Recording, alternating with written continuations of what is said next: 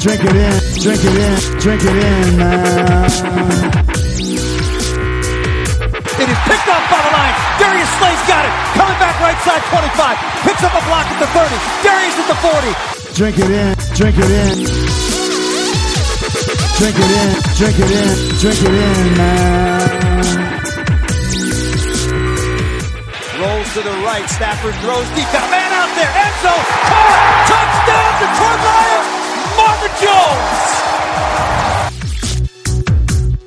Stafford!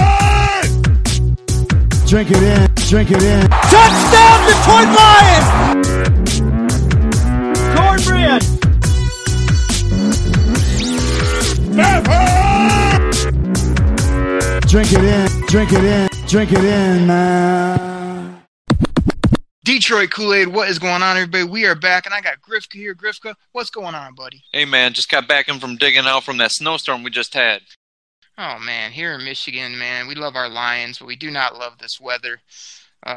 Just been ice and snow and just slippery conditions, just been nuts. So, anyway, with that being said, man, we're going to talk football like we always do here on the Detroit Kool-Aid Cast. Grifka, my news and notes, did you hear that Bobby Quinn stepped to a mic? So did Matt Pat, and we even heard from Darrell Bevell spoke as well. So we got lots to digest there. So my first question to you is, did you hear Bobby Quinn? One of those things like, nobody's job is safe and we're going to compete type thing. And if, drafting a quarterback with what the amount of fundage you've already had in your quarterback, and we've talked about how either trading him or cutting Matt Stafford would really hamper the salary cap for the next year or two. Taking a quarterback in the first round, and the quarterbacks are in this draft. I don't think any of them are going to be like that outstanding. I just ultimately they're going to fizzle out or just be other guys on the team. So, like I said, him saying anything's on the table is just one of those things, like kind of putting it on record that nobody's job is safe. Yeah, I'm right there with you. I thought it was just something you say. I mean, sometimes I don't know why these GMs try to drum up interest, when everybody pretty much knows it's not true. Like, I doubt 10 GMs in the league are going, the Lions, they might take a quarterback. They're just doing like we are. They're just going, whatever. But I mean, I guess that's just what they do. I don't know why you do things when it's really not effective or nobody believes you. That just seems like wasted time to me. But I thought that was curious. I mean, next thing I had on my list before we had talked about how the Lions can improve, and you loved go get Antonio Brown. He'll be the best receiver on the team. He's a good player. He's talented, and I blew you out of the water for that. And then I said, what about Kareem Hunt, man? He's going to be cheap, which I like, and someone's going to give him a chance. Why don't we have a combo backfield with this guy that you can get for nothing? And he ended up going to his hometown team. Man, I can't talk today, in Cleveland. And $1 million, nothing guaranteed, would be a restricted free agent when it's all said and done. Bobby Quinn said he wanted good people and good players. Like I said, I think it's one of those things that's more of a, I don't stand for what Kareem Hunt did. I'm not looking to get into anything like that. But the Cleveland Browns, like we had talked about, I think they're one of those teams that's trying to make a splash, trying to get some attention, drum up more support from a team that was pretty much lifeless for how long, they were pretty much off the radar. And this just brings more cameras, to them, makes them a little more, talkative from other people in the NFL. Like I said, I don't think the Lions really want that type of pub, no matter what, no matter how good he could be. I know Michael Roberts, said that he would love to see him get a second chance, but him not signing with the Lions and Bobby Quinn saying, I want good people. I guess, if you want a team of Boy Scouts, that's cool. But I know you said before, every once in a while, you got to make a run at somebody who may have a skeleton or two in his closet. But like I said, there's no way I'm standing up for saying what Kareem Hunt was right, was good, or should have done. Was okay. I'm okay with it. I'm not saying that at all. But I can see why Cleveland did it, and I can see why Bob Quinn would say he wouldn't want to do that. So. Yeah, well, Grifka, you brought up a lot of my points. Is that yeah, no one's condoning what he did, but you were the Cleveland Browns. They're trying to drum up interest. They've never won anything. Like we're the freaking Lions, man. It's been since 1957. We haven't won anything either. Like when are we gonna start? Basically, got an All-Pro running back for $1 million with no like guarantees, no lockdown on his contract. Like if I told you that we got Billy Bob, whose name wasn't Kareem Hunt. He's an all-pro, and hey, I'm only going to pay him $1 million. You'd love it, But like these are the kind of luck of the draws, or like once in a million when a guy like this gets cut away. That I think, just like when they wanted to deal Khalil Mack, like another premium pass rusher that's 25 years old or however old he is, and great character, explosive. Those guys aren't going to come up every day. So when they do, you got to be on it. And the best I give them is that these guys interview them, throughout the draft process. They have like investigators that can go and dig up every little nugget of his whole life. So I'm just assuming they know much more than we do. And there must be some more stuff that we don't know about in his past that just says something might creep up again, or it's not just this one issue, because like I say, we're not making light of it, but you got to give people a second chance. And he didn't seem like a bad guy coming out of school from the interviews and stuff I saw of him. So I think it's just a missed opportunity. I'm not going to it's not going to be the biggest deal in the world. But I mean, when I saw what he got and how there was no anything holding the Browns back, I just thought, man, they might get a steal, and it's going to help their offense, man. They're going to be good once he gets back and gets playing. Now, just on a side note, I don't want to belabor this point, but do you think it'd be different? I mean, because he was really good, obviously, for what he did for Kansas City, and we all saw in the draft. You remember Joe Mixon from Cincinnati? We all saw that video right there. Do you think? And Cincinnati still took him eventually in the draft, and he's on the team. If Joe Mixon was and he's a decent running back. He is. He's not great by any stretch of the imagination. He's not that great, but he's decent. Do you think it would be different if he had the years that Kareem Hunt had? Joe Mixon. I'm just kind of saying. Do you think there'd be more of a backlash, or because there's no backlash to it now? I mean, but I think that's maybe what the Lions are worried about. They're afraid of a backlash. And if he was a superstar, great, cool, and people saw what Kareem Hunt did. But Joe Mixon kind of flies under the radar. He's kind of like another guy in the team. He puts up a game here and there, but most of the time he doesn't put out outstanding stats. Do you just think it's because Kareem Hunt was such a superstar? His star was so bright in Kansas City that nobody wants to touch this guy because it's more there? Or if he was just kind of somewhere it's he's decent but not outstanding, he might be able to get away with a little more, Do you understand what I'm saying? I do, and I'm waiting for you to stop so I can blow you up, Grifka, because first of all, it's a great point you bring up about Joe Mixon, because what he did, in my opinion, if I'm looking at both videos, is way worse, and it got talked about up to the draft, but once he got picked by Cincinnati, I haven't heard peep one, not only about the situation, but to me, not knowing all the behind the scenes, Joe Mixon has been a Boy Scout. Now, I don't know where you're coming off with, he's kind of okay as a game here or there. Grifka, last year, Joe Mixon had 237 carries for almost 1,200 yards, has scored 8 rushing touchdowns, and had a bunch of receiving yards as well. So this guy is a on the come up, Pro Bowler. He's one of my favorite football players in the league. Now, do I love what he did? Absolutely not. Reprehensible. But I think what happens with most people, you see it with celebrities, all these people, they do these horrible things, and it's this hot fire, but then they get a second chance, and as long as they don't screw up again, or it gets forgotten about. Our society is so quick to go. So, I mean, if Kareem Hunt stays on the straight and narrow and we don't hear anything from him, people are going to totally bypass this and judge him what he does on the field. That's just how society is. So I think your Mixon is a good example, because if that happens for the Browns, it's an incredible hire. And we saw it with the guy in Cincinnati. I mean, I would love Joe Mixon's talent on the Lions roster, but nobody wanted to touch him to the third round because of what he did, and they got a crazy value. So anyway, we got to keep it moving, but I think you're right that it has to do with the immediacy, but it's not that Kareem Hunt was this incredible player and Joe Mixon is this mid-tier, low-tier guy. I think they're about at the same level. It's just that Kareem Hunt's happened, X amount of months ago, and Joe Mixon's was a couple years ago, so people have moved on, and he hasn't screwed up yet. Like, if he does something terrible next year, people are going to be going crazy about it. So the Lions have to consider it. I mean, when Bob Quinn takes that, good guys, good players type of thing, that really pigeonholes you on, okay, when do you give someone a second chance? Because when you do, everybody's going to bring it up, and that's what I'm worried about when he says stuff like that. It's like, okay, what if another good player with a little bit of checker pass and he does grab them? People can be like, hey, didn't you say you didn't want those type of people? And now he's got a double issue rather than just saying, hey, we didn't think Kareem Hunt fit our team at this time. He could have done that. So anyway, they missed out on him. Hopefully it doesn't come back to bite us, but like I say, carry on, feed him. Griff, I got one more quick news and notes. So I guess there's a schedule leak. It looks like we're going to play in Chicago on Thanksgiving again this year. They beat us up. Hopefully we can beat them up on Turkey Day here in 2019. But did you hear the thing about Taylor Gabriel, I guess, slipped on Twitter and put, Lions on Turkey Day, easy W.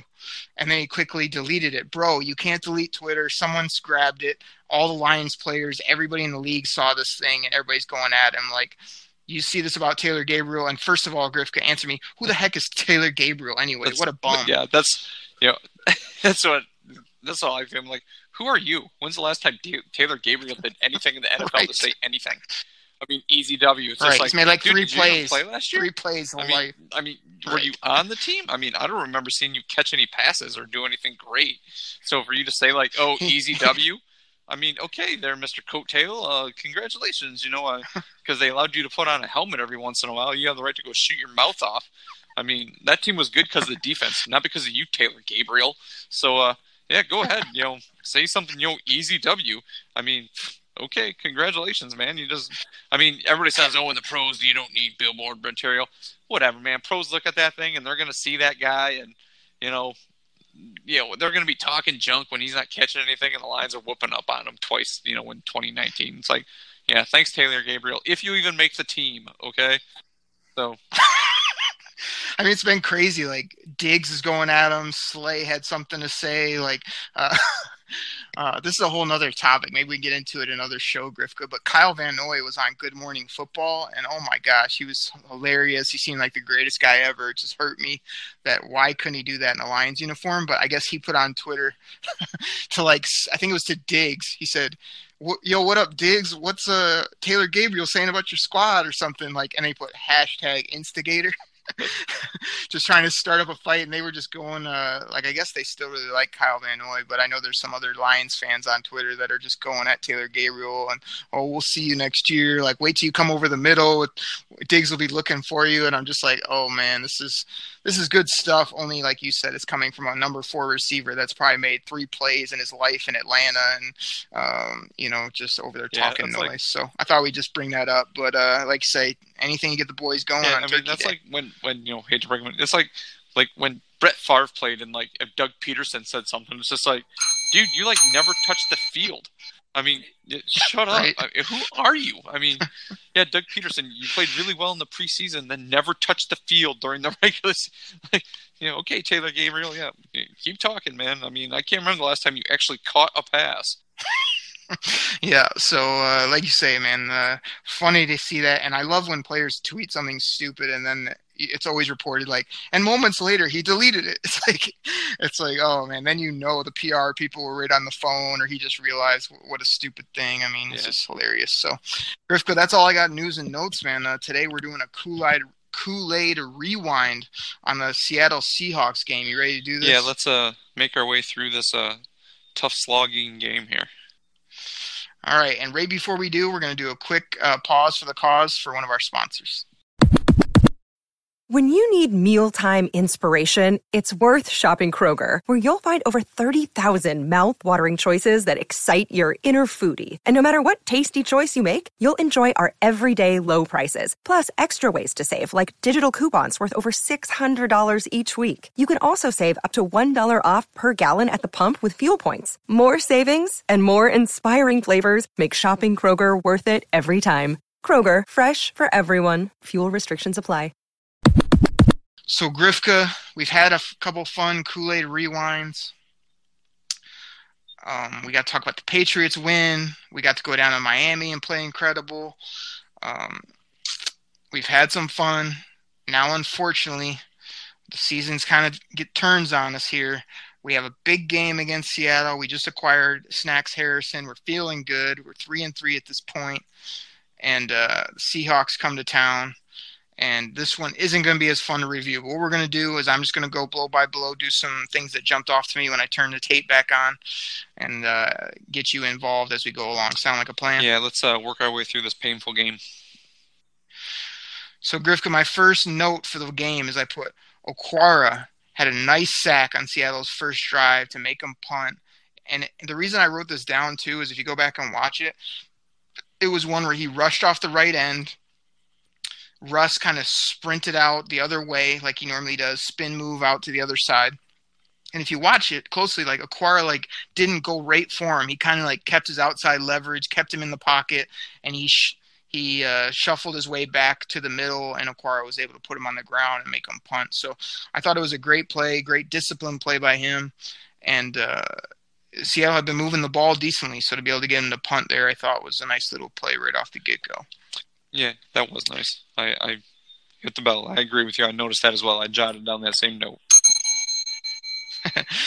Next item, I just put there was really nowhere for Kerryon to run early in this football game. Stafford seemed to be pretty accurate, but it was all on these short passes. I mean, I've really been watching Stafford close, and we loved what we saw on some of the victories. And he didn't play that bad in this football game when you look at the numbers, but I was a little frustrated in the beginning that he was dinking and dunking. His feet, he just kind of looks like a scarecrow back there. The way he's standing, he's not bouncing around. He's not able to quickly move and throw. It's usually 1, 2, 3 pass without letting some things develop. So I put that as a note.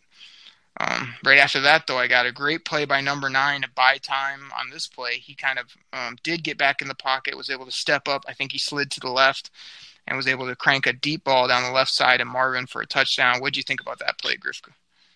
Nice read because there was a little bit of pressure and he was able to make his way out of the pocket.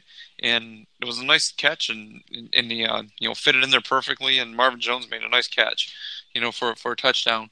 So, That's one of those things like watching the game again. They just seem to be moving. Like you said, it was a lot of short passes, but I mean, on that drive, he hit Tate a couple times for some first downs. He hit our new tight end, Toilolo, who we might have found something with him, as the new tight end. But he was, like you said, Kerryon didn't have a whole lot of space. It looked like Seattle was planning to stop the run and make Stafford beat him with his arm. And that first drive, that's exactly what he did. Yeah, man, good take by you. What I thought real quick on it was the way it looked just like I think it was 2 touchdowns over the last handful of games that got called back, where he kind of moved up, threw a nice laser down that left sideline. Touchdown, I was waiting for the flag, and I was like, oh, wait, that was a Green Bay game, and then, Miami game or whatever it was, where they took a couple touchdowns off the board on similar type plays. But, yeah, heck of a throw by Stafford. Marvin with the sliding type catch, really nice. This was Snack's first game, as I said. I thought he made a difference right away. I know they even caught a couple comments from Spielman where the first few plays they were getting running yards with Carson and this and that. And then I think it was probably the 5th play of the game or something. They subbed in Snacks. And right off the first play of the game, they tried to run it. He stuffs up the middle. Next play, stuffs up the middle, and Spielman was loving it. He was like, that's why he goes, there's your 5th-round pick. I'll take it all day. He was loving it. So you had to notice that too, Griff, because Snacks jumping off the tape right off the get-go in a Lions uniform. And I remember I went back after watching the game, rewatching it, and I remember the headlines reading some of the comments from the week of that game, prior to the game, that they were going to try to bring him along slow, not play him the whole time. And you could tell, like you said, those first few runs, Carson was just gashing them. And then even when he wasn't in there later, Carson was getting the bigger runs. I know we'll cover this, but Carson had over 100 yards that game, and he just had some massive holes. But those holes weren't there when Snacks was in the game. So, it's he's obviously the big difference on that defensive line the team needed. And that was our first look at him. It was just kind of okay, this guy is living up to his hype and does seem to be good. But, man, throughout the rest of the season, as we know now, he really did totally change that defense and make a huge difference in the middle with the scheme that we play. So that was awesome to see. Next note I've got here, unfortunately, is a TD to Tyler Lockett versus Nevin Lawson. I mean, I put here Lawson is there. but he just can never make a play on the football. I mean, it's great coverage, but it's terrible coverage because he's right there in his hip pocket. He can't turn his head. He can't get his hands up. He can't do anything. Tyler Lockett just jumps over and makes the catch for a touchdown. Tyler Lockett was one of my picks to click this last year in fantasy. I grabbed him in a few leagues, and man, did he have a tremendous year and is a ascending player for Seattle, no doubt about it. So that makes it 7-7 in the football game. Even on that drive, though, I mean, I don't want to belabor or belittle the Lions' defense after just talking about snacks, but Russell Wilson used his feet really well, and it didn't seem like the Lions had that much of an answer for him. I mean, there's a couple times on that drive he was able to scramble out of pressure, get up, make a pass, or at least run away and pick up a few yards, and that really led to that drive where it continued. What Wilson was able to do, continued to keep the drive alive, which allowed him to get that touchdown to Lockett, which I know you really like Lockett, so, and I just really dislike Nevin Lawson, so way to get both names in that play.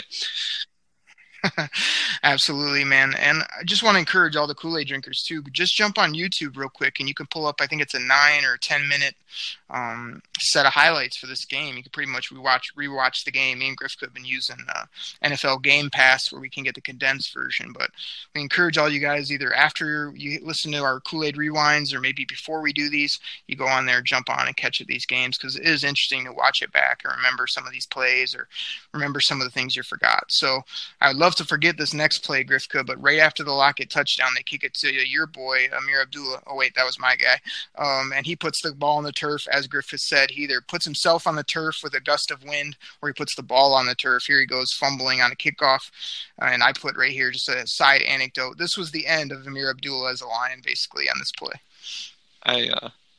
I don't even want to talk about this. Take a couple cheap shots. I don't even want to talk about this play because you know how I felt about Amir Abdullah. I always thought it was wrong for him to, I don't know how you can put a guy with fumble problems on the kickoff team with guys barreling down on you, ready to knock you over. And that makes sense. We got butter sticks for hands, and we're going to put him as the guy holding the ball with guys running full speed down at you. It's like, hey, try to break these guys' tackles. Yeah, good thinking. So that's enough of that. That's a Grifka Bell, because if everybody hasn't heard, go back in the archives and listen to our shows and listen to Grifka bring that same point up a million times. Again, give him credit when he's right. I thought Amir Abdullah still had athleticism and shake.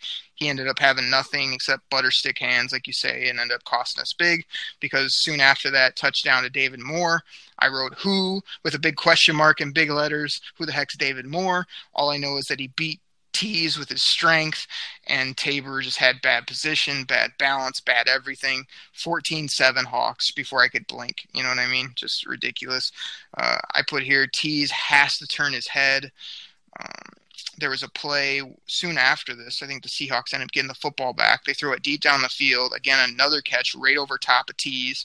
Doesn't get his head around, doesn't make a play on the football. The guy makes the catch. As he's turning to go down, Tees actually does make a good play and gets his hand in there, knocks the football out. It's clear as day. And the nice Zebras go in and review this thing after, I think, a challenge from Matt Pat, and they call it a catch. I mean, I know they have some new rules, but this guy barely had the football at all. Then he's backpedaling, so he's not like he's making any kind of movement. They're calling it a football move. He's falling down, and he hits the ground, and as he's hitting the ground, the ball's squirting out. Like, that's a no catch, Griff. Could tell me this was just a ridiculous call when you saw it again. That would just irritated me. Then they bring up my boy Dean Blandino. I could go suck on a grenade. But, I mean, come on, man. Really? Yeah, like you said, it's football movies. He's backpedaling, trying to keep his balance. That's like, oh, that's a football move. So you're saying the third move, his football move, is actually falling to his butt?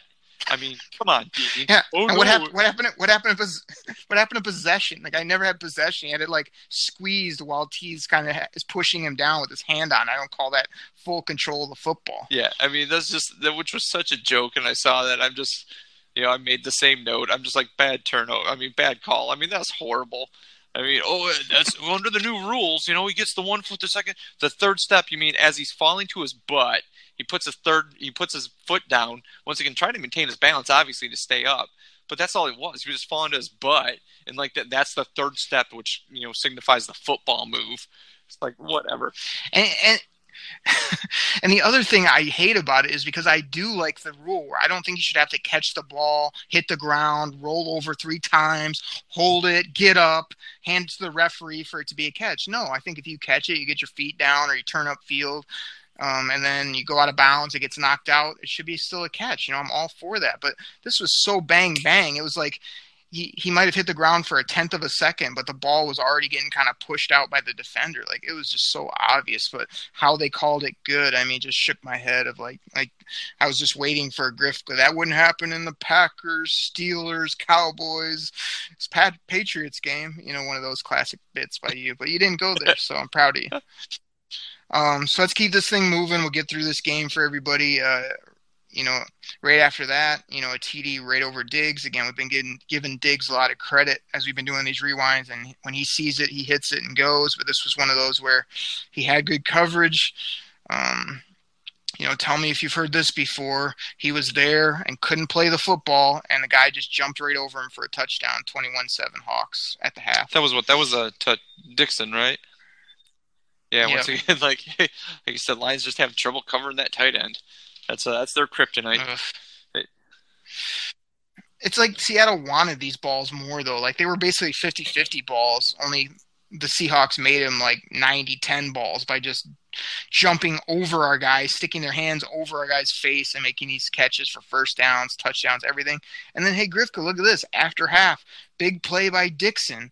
No one even covered the tight end on the play action. They just ran a simple, I think it was 3rd and short. They ran like the most basic play action fake, and no one covers him. He runs off to the right, and I could have thrown this ball to him. He scored, what do you get, about 50 that on was this like play? One of those plays in the old Madden games, like Madden 94 or something, like where the play action always worked no matter what. It's like, it's not like, as Madden went along, it got more and more defined, tougher to play. It was just like, I remember those old Madden games. You would always run a play action, and it seemed like everybody got sucked up. The defensive line, the linebackers, the defensive backs, the popcorn carrier, the coaches, and like whoever was whoever you're throwing to was just standing wide open. And that's what it reminded me of right there. It's just like, does anybody realize this guy's running a route right now? But exactly. And this usually happens on the goal line, but it happened about midfield. He almost scores on the play. It's just bad defense.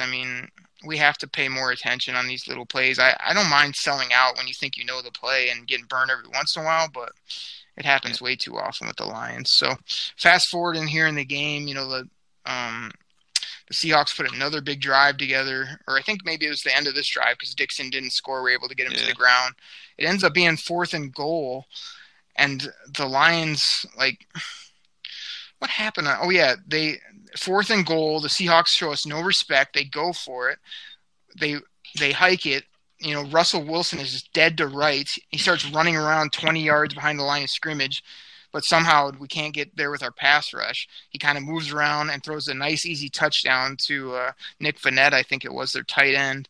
And then we get saved. He was out of bounds, first man to touch, and it's not even like a penalty. It's just a loss of down, and we get the football. So it's like a 4th down where we got burned and they scored on us, yet we stopped them and turned it over. Yeah. I thought that was interesting. I know you hate when I say stuff, but that just seemed like a total Lions play right there. It seems like only Lions, but exactly. We need those to happen when, like, the stupid Atlanta game where we lose a game on a dumb call like that. Instead here, we get the football, but then we just do nothing with it. So I want to step back for a second. That happened, that touchdown in like the 4th quarter, and I know the 3rd quarter wasn't all that impressive, with sustaining drives. But I was watching the game. I watched in the 3rd quarter. Did it seem like the Lions changed the game plan a little bit at halftime? Instead of like trying to continue to run, carry on, it seemed like they got him out in the backfield more, on some out in the flats, or at least, on little wheel routes. They seemed to use him more, catching the ball out of the backfield. And it made me wonder, like, why they kind of stopped doing that at points, because at points they were moving the ball, and then they'd get away from that, and, the drive would stall and they'd have to punt.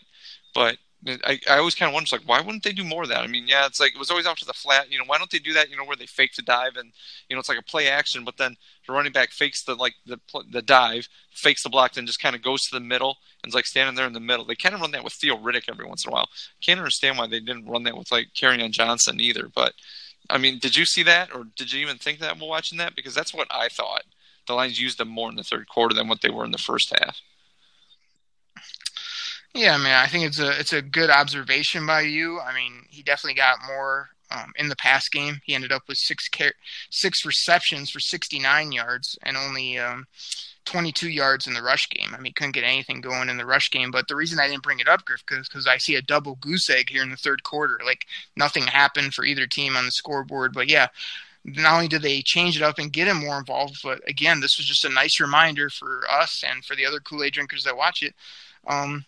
Kerryon Johnson catch the football, and when he does, he's dangerous. They ran a couple nice screens, or they slinged it out to him, and, man, when he gets his stride going, he kicks it into first gear, like, nice and quick, like a nice Ferrari. So I did love seeing that, no doubt about it. Sorry, anyway, continue back to the fourth quarter. Let's just kind of move on here. After the touchdown makes it 28-7. Yeah, no, you're good, man. And then it seems like we bring it up every game, but I had to make a note of this. You just talked about Kerryon. Crazy stiff arm, throws him to the ground, an absolute just grab his face, choke slam again by number 33. He had to love it. Yeah, that guy's, like I said last game, we were talking about those 3 plays where he threw Kiko Alonso to the ground. The guy's got some strength, man. And the thing I was going to say that's crazy when you brought up the pass catching, like, I love, and for years I've loved Seattle's linebackers, man. Bobby Wagner, man. If we had a guy like that, I mean, I'd absolutely love it. KJ Wright is actually a free agent, and I love what he does as well. They just have nasty, good, smart coverage type linebackers, but they weren't able to deal with Kerryon out of the backfield. You're right on that. Again, unfortunately, I've got a deep ball on tees. Once again, just chalk it up. Carson, the running back for Seattle, I have just with a man's game touchdown. He ran over, I want to say it was Diggs, and Jared Davis tried to get in there on the side as well. He basically ran through both those guys, 28-7 Hawks, 14 minutes left in the fourth quarter. The Lions come back, amazing touchdown throw to Marvin Jones. I thought Matt Stafford, this is his favorite throw in football, is when, somebody runs basically a go route down the sideline, but the cover corner is in zone and he lets him go, and the safety doesn't get over quick enough. Matt Stafford just laser beam between the two, touchdown to make it 28-14. Now, when this happened, I was kind of going, is this one of those comebacks where they got close? I couldn't really remember the game. But we're going to see here shortly. It turned quickly. Did you have anything on that Marvin touchdown? Do you really love that one, Griffith? No, I mean, it was just another nice catch by him. It was one of those things where, it was a nice catch. Since Golden Tate was gone, I thought, because this was Golden Tate's first game gone. Was that correct? No. Next one is, sorry. I'm getting my games mixed up. Yeah. But he really stepped up in this game, where he seemed like other games he wasn't quite as he didn't have stats, but he had a good game. I think, I jotted down, he had 7 catches for 117 yards in those 2 touchdowns. And but a lot of those, they were nice passes by Stafford, but Marvin Jones made some great catches on those too. They just weren't like those pedestrian, guy standing wide open. He had to make some moves to get open. Stafford made the throw, and Marvin Jones made nice catches.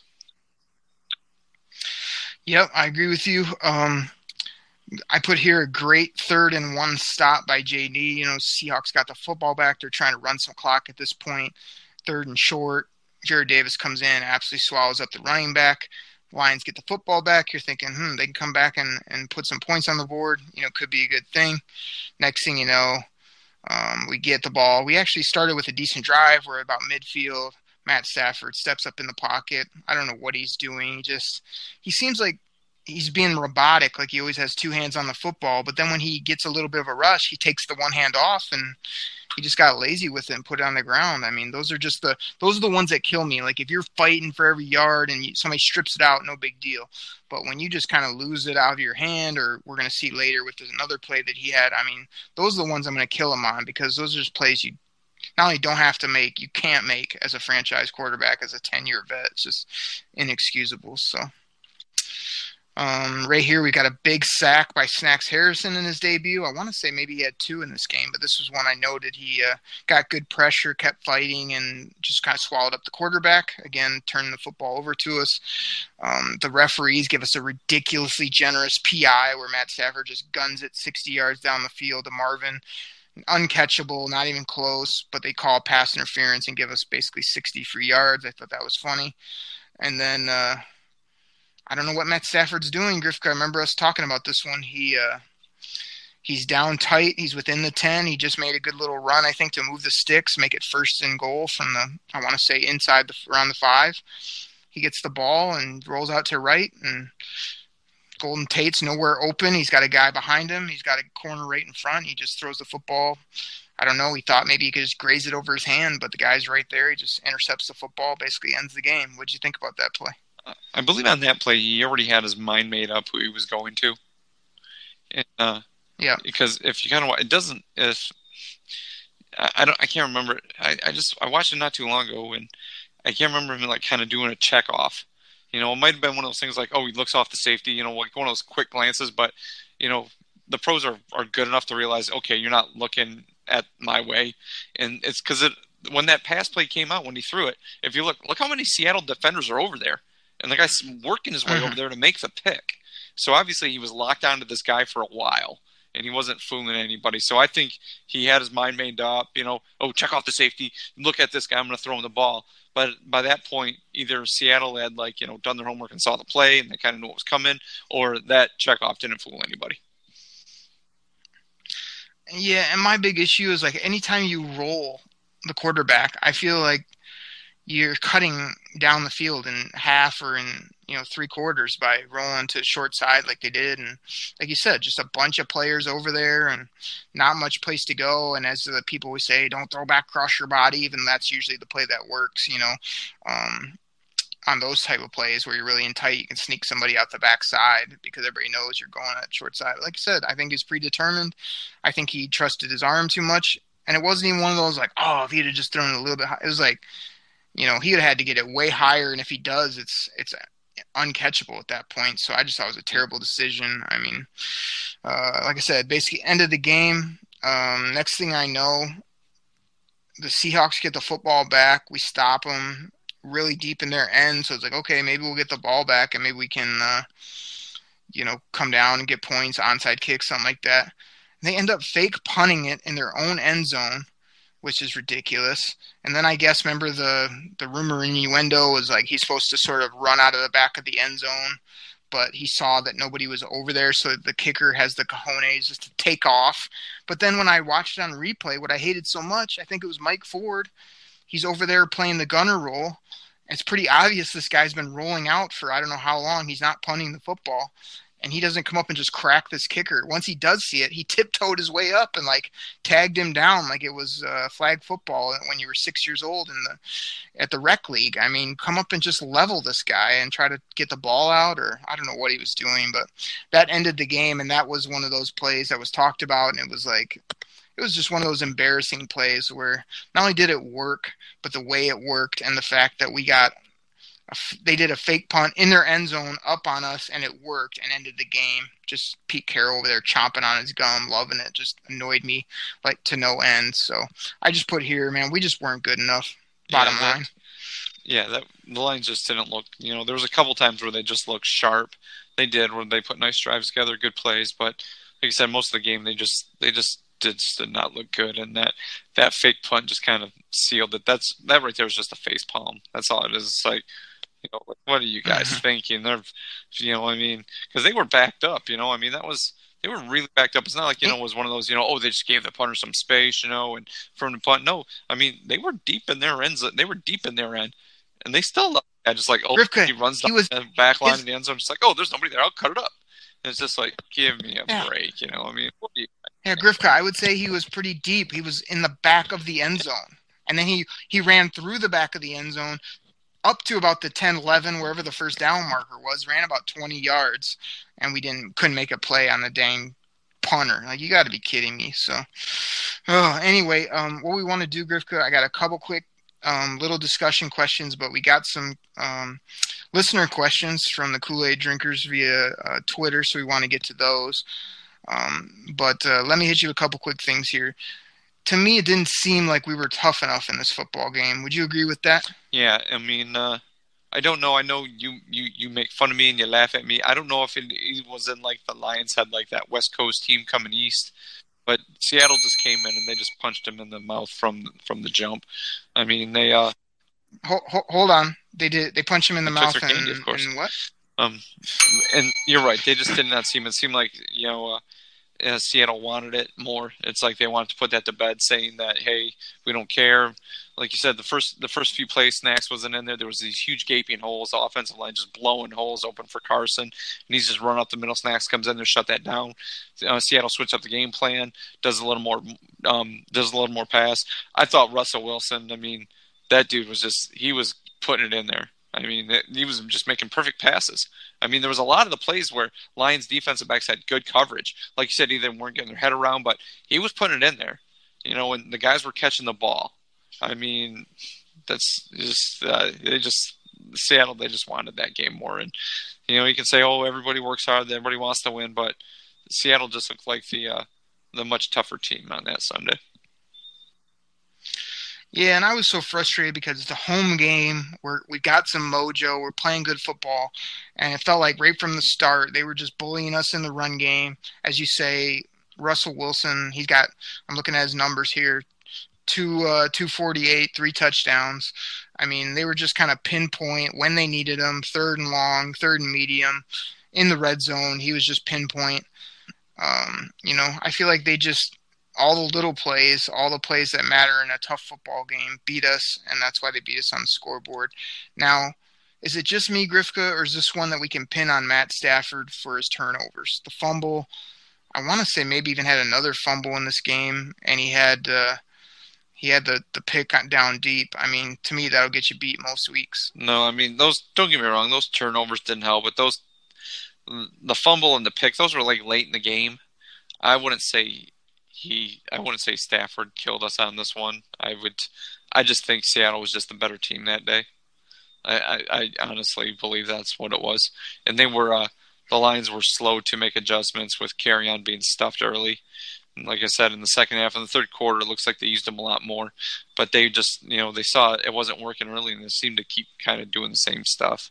And, no offense to LeGarrette Blount, but that guy's better days. I mean, that guy got old really fast this year, so they tried using him a bunch, and he just wasn't that good either. Every week you got a bag on LeGarrette Blount, Grifka, but I got to disagree with you, man. Matt Stafford, his fumble was at midfield when they had a good drive going. It stalled him out. The pick, which when I was a bad decision, it's inside the 5 or 10 yard line, and that would have made it 21-28 with plenty of time to kind of play defense and get the football back and make a play. So, we always say the football games come down to a couple plays. Like, I can't think of many other plays in the game other than, a couple 50-50s by Seattle's receivers, which we talked about, that swung it one way or the other. I mean, yeah, we got beat up a little bit, just physically, as we said, but we don't have those turnovers. I think it's a different football game. But anyway, last item I had for you, is it just me? I wonder if the Lions are going to be like this with, I can't believe I forgot his name in the beginning, Darrell Bevell as our offensive coordinator. Didn't it feel like Seattle just beat us by 1,000 paper cuts? They would just slam us on 1st and 2nd down, move the chains on 3rd, slam us, on 1st, throw a nice ball on 2nd, do these little plays, work their way down the field, and then we're just dynamite in the red zone. I hated watching it on tape. I thought maybe that's what the Lions can end up being, where they're balanced, they're physical, they're good, and they just can end up frustrating people by making all the little plays, all the plays that matter, and just winning more than they lose, which seems to be what Seattle does. Well, yeah, if that's what the Lions want to go for, cool. I'm all for it, whatever wins the games. But that offense works when you're ahead of the chains. And like you said, the Seattle Seahawks were getting good yardage on 1st downs. They always seem to have 2nd and medium, 2nd and shorts. They didn't have too many 2nd and longs, 2nd and 7, 8, 9 yards, something like that. They always seem to be playing ahead of the chains. So that type of offense works when you can keep your whole playbook. That allows you to run whatever you want because you're ahead of the chains. And that's, if the Lions are going to do that, great. But you're right. That's 1,000 paper cuts right there, because they didn't expect Russell Wilson to drop back, gun one, 70 yards down the field. They didn't have these short passes that went, for long touchdown runs by the wide receiver afterwards. No, they didn't have any explosion plays, but it was just methodical. They matriculated down the field, and at points it just seemed like the Lions could not get off the field. Yep. I'm right there with you. So tough loss for our Lions. It's one that I remember before the game. Everybody's like, "Oh man, they come in and get Seattle, and then they're heading to Minnesota. This could really be a swing point for the Lions." But we just didn't play tough enough. Didn't show up. Didn't make the plays later in the football game that might have turned it around and took a big L. So, Grifka, we're going to take a quick pause here for another one of our sponsors, and we just want to say thanks to everybody for listening to the Kool-Aid Cast, and these sponsors are really helping us out and helping us grow the show, so we're going to pause for that. And when we come back, we are going to play a little fun game with Grifka. It's going to be Valentine's Day tomorrow once this podcast drops, and I'm going to play a little like, love, or break up with Grifka right when we come back. Another day is here, and you're ready for it. What to wear? Check. Breakfast, lunch, and dinner? Check. Planning for what's next and how to save for it? That's where Bank of America can help. For your financial to-dos, Bank of America has experts ready to help get you closer to your goals. Get started at one of our local financial centers or 24/7 in our mobile banking app.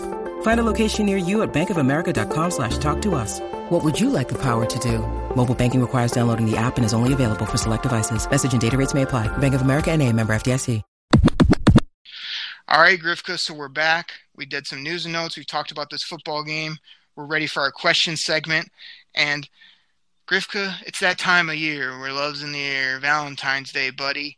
And I thought I'd hit you with like, love, or break up. And the way we're going to do this is some real quick hitters. I'm going to name some players, and you got to tell me, do you like this guy?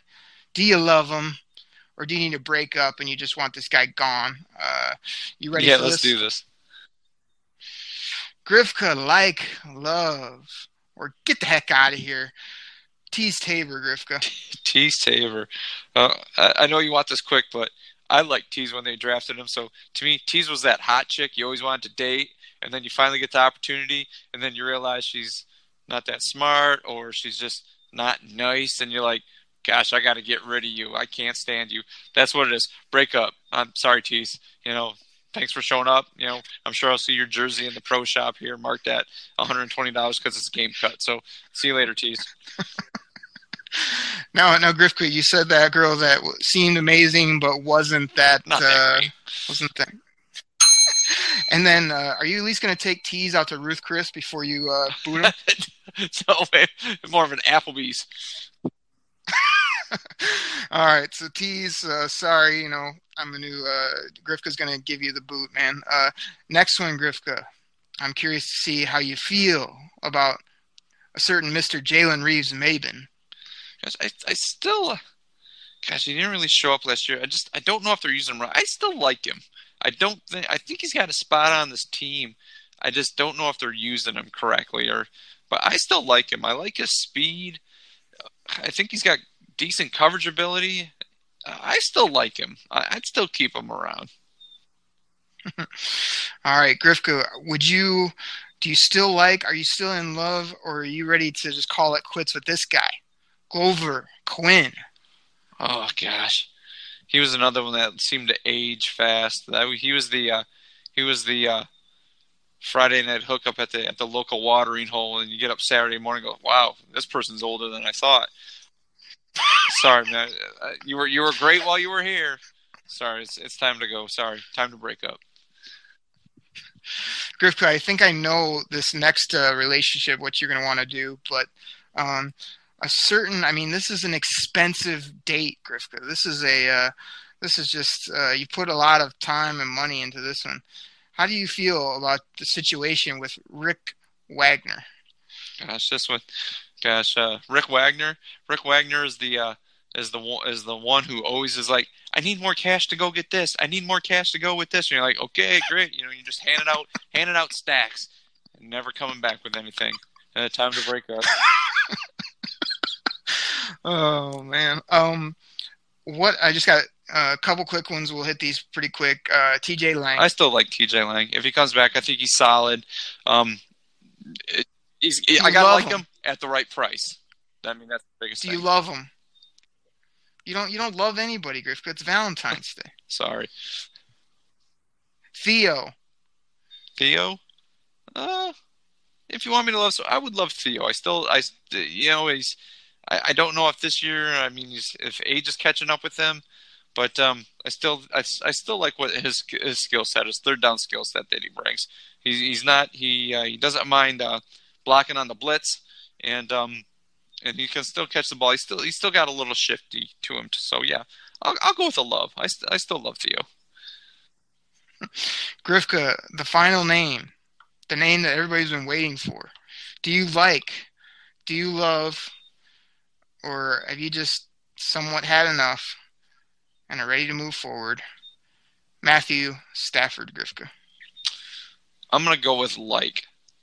I mean, probably a couple of years ago, I would have been with love, but I'm going to go with like. I'm going to like him until I can see what he can do in this new offense. Okay. Are you looking around, Grifka, or are you liking and also not looking at this point? Yeah. Let's put it this way: I might start looking around. I might start to wander come game 5 or 6. You know, if he's looking like he did like last year, it might be one of those things like when we're out together and I see somebody walk by, I might give it a casual head turn, make it look like looking at something else and checking out somebody else. All right. Well, we had a little fun with that. I mean, those are going to be names we bring up a lot because they are players that are going to be tough decisions or players that, hey, we're hoping we love a lot of those names on that list because they could help us to make plays in 2019. But like you say, I know everybody out there is kind of curious. So we had a little half Valentine segment with Grifka. Now I want to get down to a couple questions that were sent in by our Detroit Kool-Aid drinkers on Twitter. You ready for a couple of these questions to you, Grifka? Let's knock these out. This first one's from @LionsPride, just an absolute great guy, great account on Twitter. He wants to know, what are some of the top needs for the Detroit Lions offense and defense, and how would you fix those sides of the ball? More so, like, what position would you feel comfortable about adding in the draft and free agency? So a lot there, but just kind of unpack it as like position groups that you're going to focus on, and maybe what would you focus on in free agency, and what would you do the draft positionally to help the team? Free agency, we talked about this. I believe it's pass rush, and you go get Trey Flowers from New England.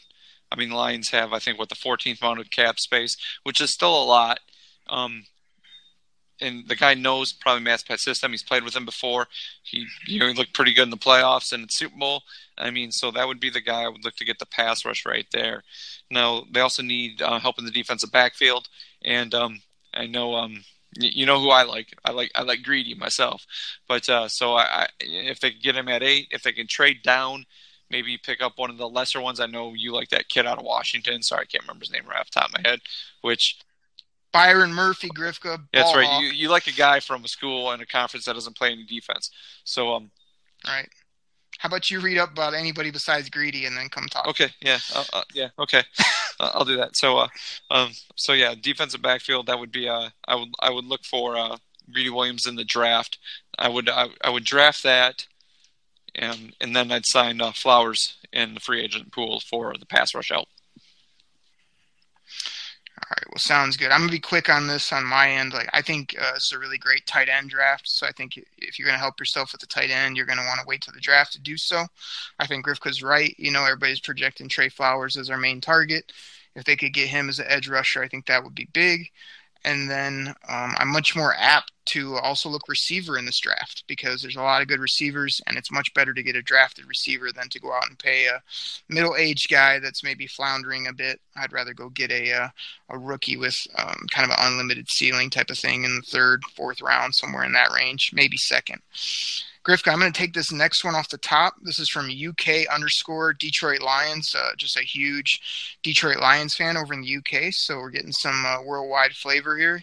He wanted to know, is Stafford nearly finished? Should you go get a young quarterback or maybe develop somebody over the next few years? So you kind of just gave your take that you like him.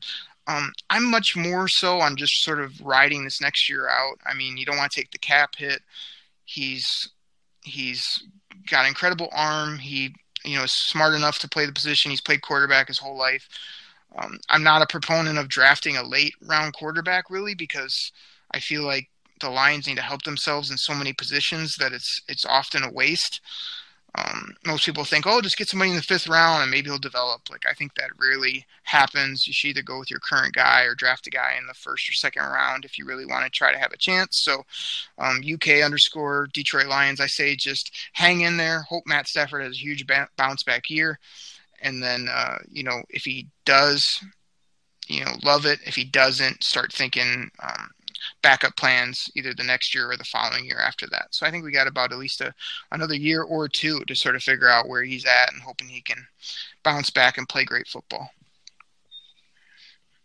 Next one for you, Griff, another one from at Detroit or at Lions Pride. Sorry. It says, oh, this is a great one for you. I'm glad I'm bouncing this to you. Is it worth re-signing LeGarrette Blount, or do you free up cap space and bank on Kerryon and the rest of the backs they bring in? Man, this should take you about 2 seconds to answer this one. Yeah, sorry, LeGarrette. Let me call the Uber for you myself. Oh, man. It's so crazy how this guy played so great the last 2, 3, 4 years, and then he comes to the Lions on a decent contract and just didn't show up. I think he's a great locker room guy, but yeah, I mean, unless he takes like a veteran minimum, just kind of stay around and be a veteran guy and maybe make a few plays, because he did make a few plays in the year, but just not anywhere near where we needed him to. And we want Kerryon to touch the football. So yeah, Garrett Blount, you got to go. No doubt about it. Last one here. This is from Mike, the GM, the CEO. As we talked about last week, he sent us in a good question. This is a good one, Griffith. This is one for you. Would you sign Tevin Coleman, Mark Ingram, or get a 2nd round type running back, or wait till the later rounds? He gave you 4 options there. Okay. If it came down to like signing a running back and my choices were Tevin Coleman and Mark Ingram, I think Mark Ingram's game is a little better, but I think he's also more expensive. So I would go with Tevin Coleman. I like Tevin Coleman's game as well. So I think you get him a little cheaper. But out of those options, I would look to try to get a running back in one of the later rounds of the draft. Out of those 3 options right there, that would be the one I would look forward to. I mean, Kerryon's going to be your main one. I still think Theo Riddick has a role on this team. It seemed like, I don't know if they're going to keep Zach Zenner around for what he did later in the year, but I would try to find a backup later in the draft. Yeah, good stuff, man. I'm right there with you. I mean, I'm not a fan of Tevin Coleman, really. He's hurt a lot. He makes a few splash plays, but I don't think he fits. Kerryon can do sort of what he can do. Mark Ingram, yeah, he's a little bit more of a banger, but you said it. He's too expensive and just too far down in his career. And this is a great running back group, too. I mean, not at the top, but throughout like the 3rd, 4th, 5th round, I think you're going to find some gems there. So grab one of those guys, compliment him. Or like I said, I think on a previous show, Mike Davis out of Seattle, he's probably going to be the guy heading out of town with all the running backs they have over there. I mean, he can catch, he can bang. He's young. I would get a guy like that and address it that way. If you're going to, I think they do need to add, but I also think they need to know, hey, I think we might have something special in Kerryon. So I don't think it's that big of a need actually to add a expensive asset in the running game. But thank you guys. Those are the questions we pulled out for this week. I'll be looking get more later in the week, next week, and then after me and Griff get through these Kool-Aid rewinds, we're definitely going to be hitting you guys up for tons of questions as we want to answer what you want to know and want to just talk Lions as we get into free agency, draft, and beyond. So thank you, everybody that's sent those in. We hope we address those for you. So Griff, it's about that time, man. You got anything else for the people? Of course not. Well, thank you, everybody, for listening to the Kool-Aid Cast. We'll be back at you later this week on dropping on Friday morning there with another Detroit Kool-Aid Cast. We thank you for the support, the questions, the love. We'll get back at you guys later this week. Thanks so much for checking in. We'll check you guys later. We're out. Pack the bag, start the plane. This game is over. It is over. What a comeback by the Lions. Drink it in, man.